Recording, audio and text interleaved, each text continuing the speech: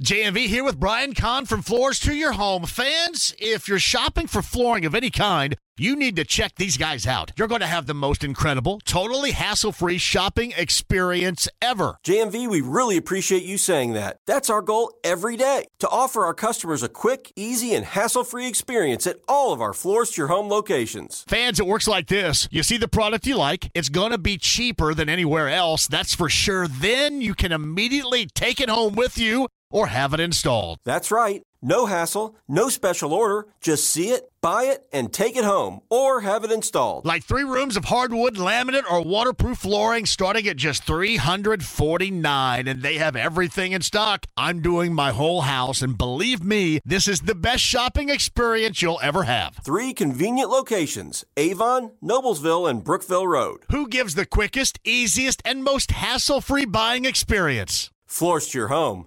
That's who. Via the Andy Moore Automotive Group hotline from ESPN.com. He writes regarding the Colts in the press box yesterday. And we have a myriad of things to discuss right now with Stephen Holder. Stephen, how are you? I'm doing well. How are you, John? Before we double back and talk about yesterday, I do want to talk about where we are in the present. So Kwity Paye, concussion protocol to join the party in there right now. Jonathan Taylor's going to be back on Wednesday. Shane Steichen did not rule him out, and I think this sucks because I like this kid a great deal. Dallas Flowers done for the season with an Achilles injury, and Jelani Woods remains on the IR. So where would you like to start with the 4 or 5 topics I gave you present time? A lot going on, man. A lot going on. Well, let's just get the injuries out of the way, and then we can get into the meatier stuff, I suppose. Yeah. So, shoot, what you got? So, Jelani Woods, I've heard 2 different things. I've heard from some that he spent an off season of not being in the type of condition that they needed him to be in, and that kind of led to this. And then I've heard from others that he spent the off season working hard, and that kind of led to this. Have you heard a truth either way as far as Jelani Woods is concerned? I can't clarify one way or the other, to be completely honest with you, but I did talk to him last week because it occurred to me. I saw him in the locker room one day, and I was like, hey, man, are we getting anywhere? What's going on? And he said that he thought he was pretty close. Now, I thought he had a chance this week.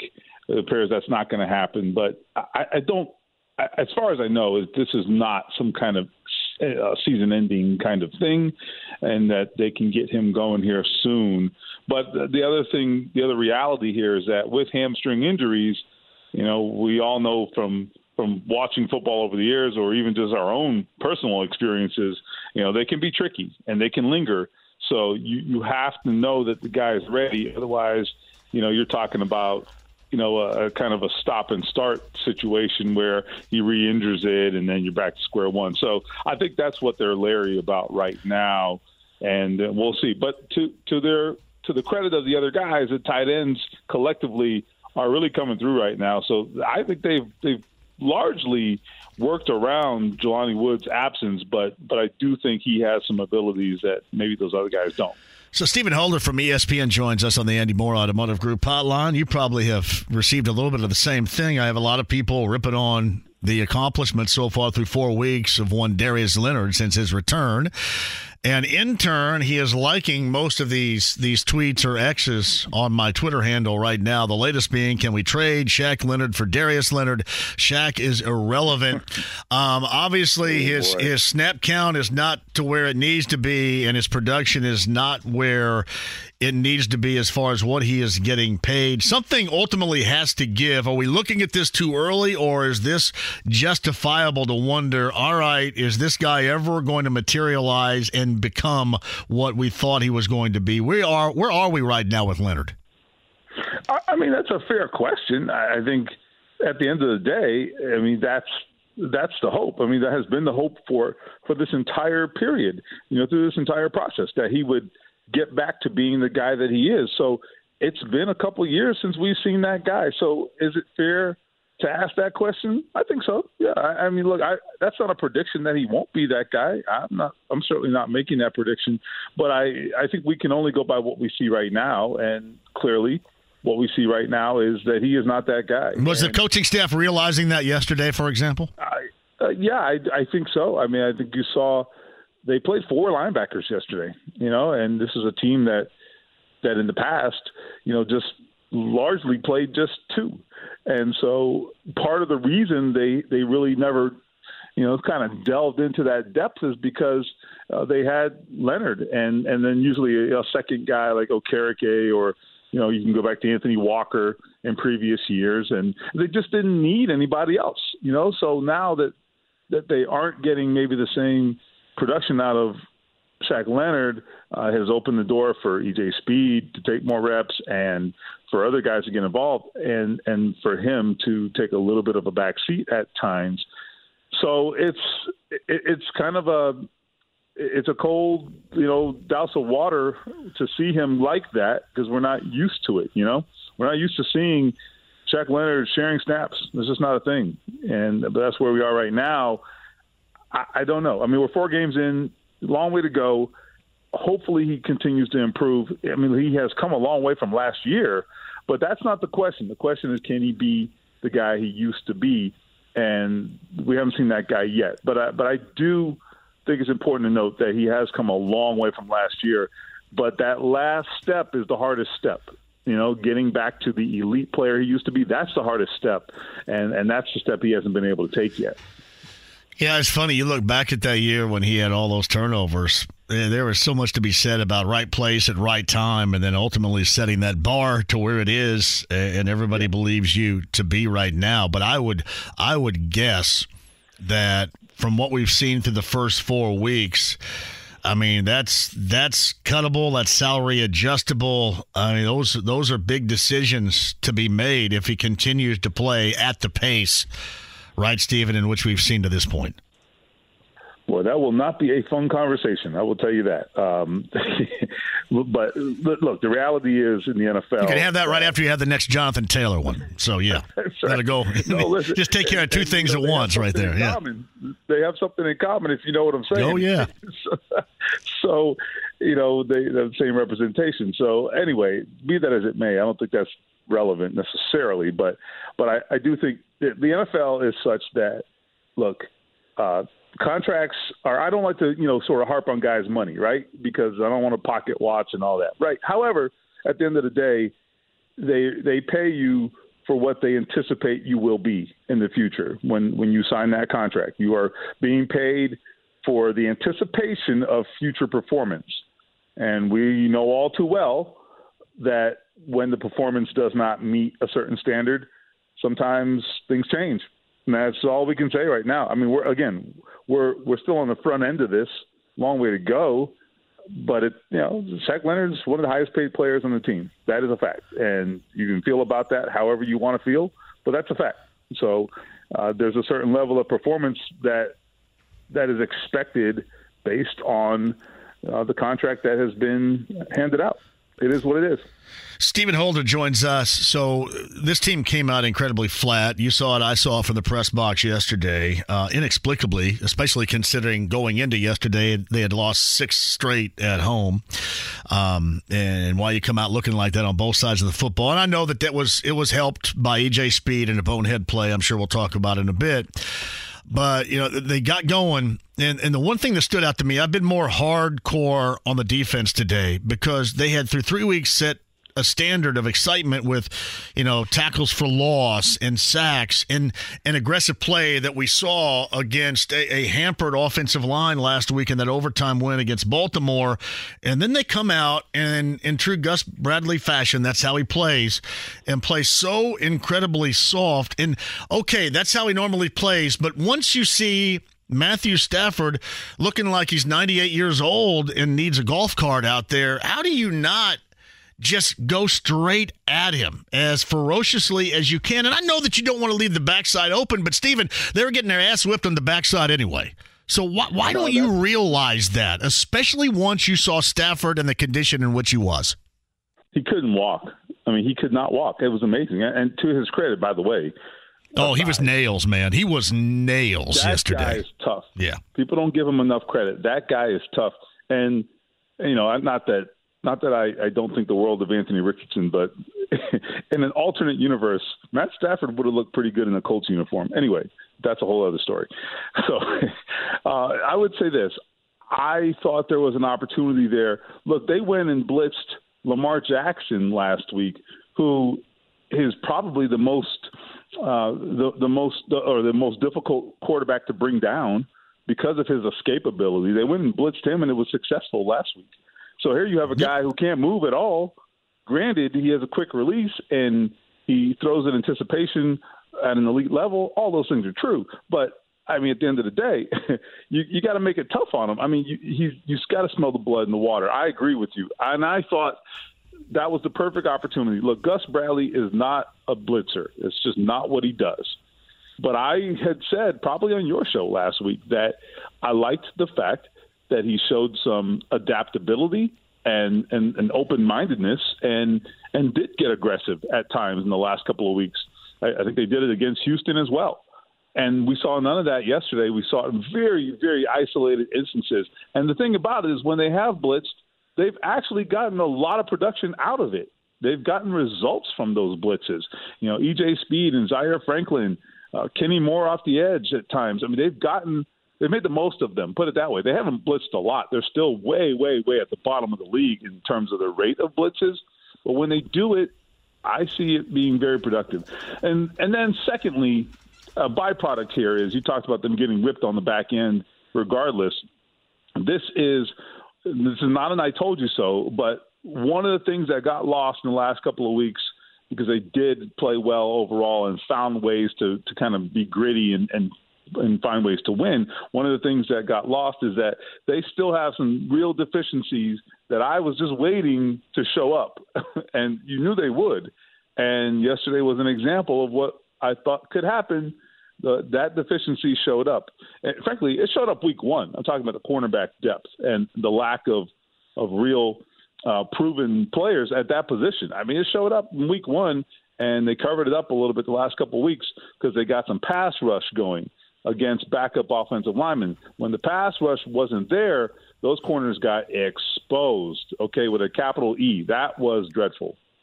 I look at that's, to me, one of the big reasons why they won last week was because of the blitzing and that change of pace in which they did, even against Lamar Jackson, pushing them back at times, especially in those moments when they needed it on the field position-wise the most. And the fact that they didn't recognize that yesterday is ridiculous to me. And the Rams did a lot of things yesterday, and certainly Nakua catching footballs is not one thing that's been unique to the start of their season, but running the football they had a 100-yard rusher, and it always seemed like that they got against this defense a chunk of yardage on the ground when they really needed it, maybe on a first down, maybe on a second down, and it kind of set them up for the rest of it. And it just seemed like that the Colts defensively all day long played so incredibly soft. And I know that that's how he likes to play, but as soon as you saw Stafford in that condition, you got to do something different. I also will tell you this, Stephen. I think one of the reasons why when Stafford got injured, I thought McVay took the foot off the gas. And I think that's one of the reasons why you saw the Colts kind of catch up. It wasn't about the defense, getting these great stops. They were just kind of hanging in there. But I thought that offensively, because of the condition of Stafford, thought McVay kind of took his foot up off the accelerator a little bit. Oh, I noticed that. There were probably 2 or 3 instances, including – I believe their very last possession of regulation, where I was like, what is McVay doing? That's not like him, He's a guy who wants to go for the throat, and he's always kind of been that kind of guy. He was not that guy yesterday, and I thought that was definitely noticeable. And you may actually be onto something in terms of the reason he elected to make those decisions, because he was not aggressive at all, even when there were opportunities. I mean, I think they had some fourth and short opportunities on the plus side of the field, and he's just said, we're going to punt. And you're like, why? Especially given how successful they had been in getting conversions throughout the day. So it was weird to me. But anyhow, I agree. In terms of your description of the Colts not adjusting and adapting to the situation, at some point, everybody's got their preferences and their scheme and the things that they do. But, look, when things aren't working, you have to do something. You have to figure something out. The other takeaway I have is DeForest Buckner is even better than we give him credit for. because he was not 100% yesterday. He really shouldn't have been out there, to be completely honest. And he was on a pitch count, and it showed. I mean, he just couldn't go. He played, I don't know how many snaps off the top of my head he played. I don't have it in front of me, but it was not many.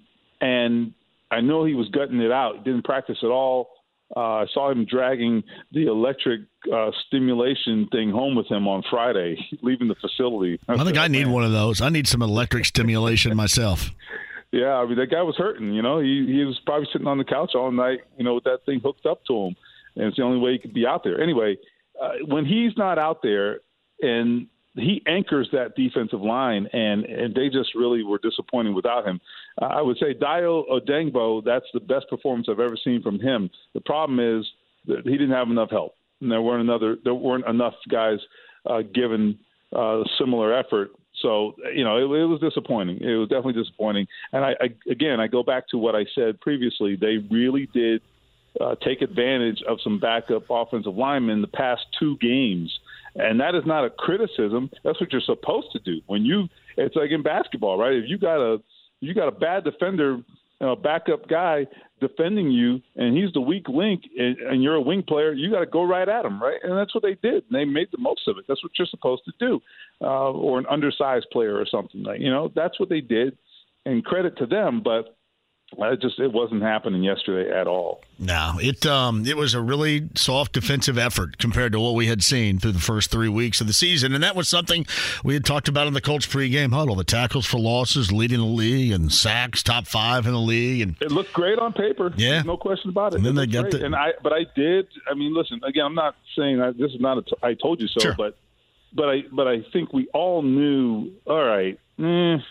Let's see how this goes, right? Talk to me in a few weeks, and we'll see. Like they may figure it out again against Tennessee. I don't know, but they have. There were some questions even coming off of those games. I thought the defense would have performed better, though. I was surprised at how poor that performance was yesterday. I was critical of Kylan Granson and in what looked like to me to be a drop there in that final drive of regulation. Some have mentioned maybe that Lake got his hand in there. And again, Fox didn't go back to any replay whatsoever for us to see it. But I watched it time and time again once I got home, and it still looked like that went through the hands and into the stomach. Was that just a lucky, very close play by Lake of the Rams defensively, or was that a drop by Granson in a critical moment? I don't know either. I'm actually looking forward to it. I'm trying to pull up the film as we're talking here, but I'd have to look a little closer at it, so I don't want to judge without taking a close look. But, I would say this. I do think Granson, that's one of the things that I've kind of been leery about with him the last couple of years. I just didn't think his hands were consistent enough. Now, that has not been the case this year. I thought that he's been pretty much on it this year, and I like what I've seen from him. But I don't know. I'd have to. In fact, it's not coming up. But I'll try to take a look at that here and maybe post that video. Yeah, I want to try to be fair, but I watched it, and from what I saw, because people were asking about the play calling in that final regulation series, the 3 and out, and it was too much passing. And I said, well, if I had a problem with it, it was a lack of rolling Richardson out and having him stand in the pocket. But I thought that was one of the best throws I have seen from him, and it looked to me like it went through the hands, into the stomach, and then onto the turf. Yeah, you know what? I'm actually looking at it now, and it's so from the end zone view. Okay, by the way, fantastic throw. From the end zone view, I would say, that he at least gets his hand in there a little bit. But here's the thing: tough catches they're tough for a reason.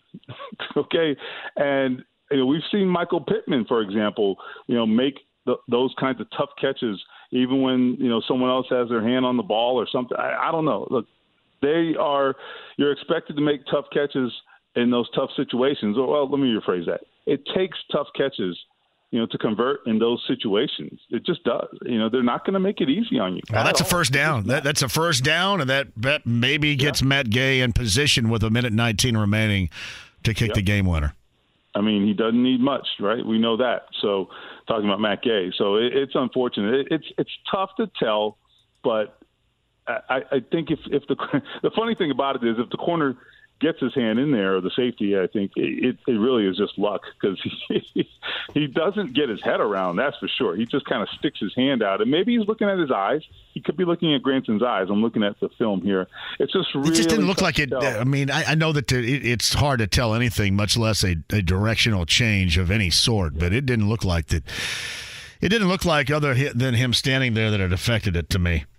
So yeah, I mean, he definitely got a hand out there, but as to whether his hand made contact with the ball, that I can't say. Yeah. It does look like Granson did have an opportunity at least. Well, I wanted to be fair about it too, and not climb on him too much. I just thought that, from the looks of it, at least from what I saw over and over again in replay, that's the way that it looked to me, and that was a pretty substantial moment in that game. It was. And look, what we can say for sure, though, is that it's a fantastic throw. Yeah. And I know people from afar might look at the box score, those who judge football in that manner. You look at the box score and you think, it's just an okay day for Anthony Richardson. And look, there were some missed opportunities for him, granted, and there will be. He's a rookie. However, this was, I thought, the defining performance he has had so far. Even though what he did in that first half in Houston was phenomenal, and he had some moments early in week one, this was his defining performance. I think this was his coming out party. And I know, again, the box score doesn't tell you that, but there are 5 or 6 throws in this game that are absolutely, positively elite, like top 5 quarterback throws. And maybe I'm exaggerating. Maybe I'm too close to this. I don't know. Well, one was incomplete. One was a rope where Josh Downs went the wrong direction. I'm assuming, right? Yeah. There's one over the middle where it looks like Josh Downs went to the middle and the throw was a little bit further toward the numbers. But it was a rope. But the other completion to Downs is actually kind of a sneaky great throw, too. The rope, I think it was a 30-yard gain down the seam. The timing, the accuracy, the perfect arc. I thought that the play to Mo Alley Cox and the touchdown, look, I mean, look, he being Richardson, he's rolling to his right. He's off one leg. He's off on the wrong leg, by the way. I think his left leg, if I'm not mistaken. And he throws that thing without his feet up under him, and it's insanely accurate. Okay, insanely accurate.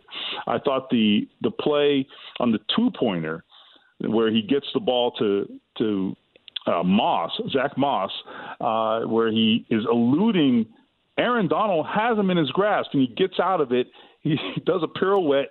He ducks to his left, and just as he's about to get decked, he just flicks the ball to Moss. I mean, where does one learn to do that? You don't. That God just gave him something that the rest of us don't have. And I'm just telling you, this was an absolute showcase. That second half was an Anthony Richardson showcase. And in that showcase, you got to take the good with the bad. There was some bad. No one has talked about this much, but it's a fact. The play to Michael Pittman that has been much debated, where he gets his face mask pulled, it appears, that's a touchdown. Richardson has to throw that ball a couple seconds earlier, and Michael Pittman walks into the end zone. He is wide the hell open. He was late. He's indecisive, and he missed it. He was late. Now, they still should have got the call. It was a great pass in the end, but he made an easy play into a tough play by not pulling the trigger. So that's a missed opportunity. I'm not killing him. These are just things you got to live with. He's 21 years old. He's basically a football infant. But the point is, some of those plays he made, and under the circumstances, this is one of the things that people at Colts headquarters told me today. It's not just that he made those plays, but he did it down 23 points when, he's got all the pressure in the world. He didn't get any help from his defense, and he's down 23 points, and he says, I got it. And he did. I mean, just masterful, I thought. Hey, Steven, I want to go really quick before I cut you loose here. Jonathan Taylor coming back on Wednesday off of PUP, back to practice. Shane Steichen did not rule him out for Sunday. The dude hadn't practiced since my birthday back in December of, getting closer and closer to a year ago here. I always thought the timetable was going to be in a couple of more weeks. I mean, might this be expedited more so than what maybe we had thought prior to? I mean, I think he's leaving the door open. I'd be surprised if he plays this week, but I mean, I can't rule it out. I mean, Shane Steichen's not ruling it out, so I certainly won't. But generally, yeah, do you see a guy, do you see players, sort of just roll out of bed and play the first week back in practice? Tough to do, but it was pointed out to me that you have seen this in holdout situations, and, maybe this was a holdout, maybe it wasn't, but the point is, you've seen this in holdout situations. I think it was which Bosa just got paid. Nick. Nick was not practicing, if I'm not mistaken. He was not hurt, certainly, and he got the contract extension, and I believe he played that same week. Chris Jones, I think, was holding out and got his that came to an agreement and played the next week. So it does happen in those situations. In this particular situation, I think it really boils down to what has Jonathan Taylor been doing and how active has he been, and were there any limitations on him from that ankle. So that's the part I don't have clarity on, but everybody now has said that he looks phenomenal in his workouts. I heard that from their running backs coach, DeAndre Smith, last week, and then today Shane Steichen echoed that. Said he looks absolutely great, and it's kind of the most excited I've seen Steichen in a while, to be frank with you. I mean, he was really legitimately excited to talk about Jonathan Taylor getting back out there and what he could be. So we'll see. I've said this. I hope it justifies all this yip-yapping I've done about how necessary it is for this team. You know what I mean? I think listen, you can watch yesterday's game and basically have the same takeaway. Yeah. I mean, at the end of the day, I mean, they were dying for some big plays at times yesterday, and this is something I said earlier today to someone. There were times there where, they get in these long down and distance sometimes, particularly on third down, well, imagine if Jonathan Taylor pops an 8-yard run on first down. Well, talk about that being a game changer, So I think if you look at I believe the game-tying drive or maybe it's the one before. But anyhow, that drive really got started with Zach Moss ripping off a couple of runs. I mean, that's the game changer for the quarterback. It lets him take a breath and take his foot off the gas a little bit so that when he does have to step in there and make a big throw, he's had a little bit of a break. I mean, that's a real thing. Anthony Richardson having to carry the load and scramble and run and do all that. I mean, it takes a toll over 4 quarters. Yeah, I think so is my conversation regarding Jonathan Taylor. So I'm hoping it's accurate and he plays well and plays hard and fast, and we see what we expected to see out of him. He returns to practice coming up on Wednesday. Stephen Holder, ESPN.com, covers the Colts via the Andy Moore Automotive Group hotline. Always a pleasure, man. Go grab some rest. All right, man. You got it. Thanks. Stephen Holder.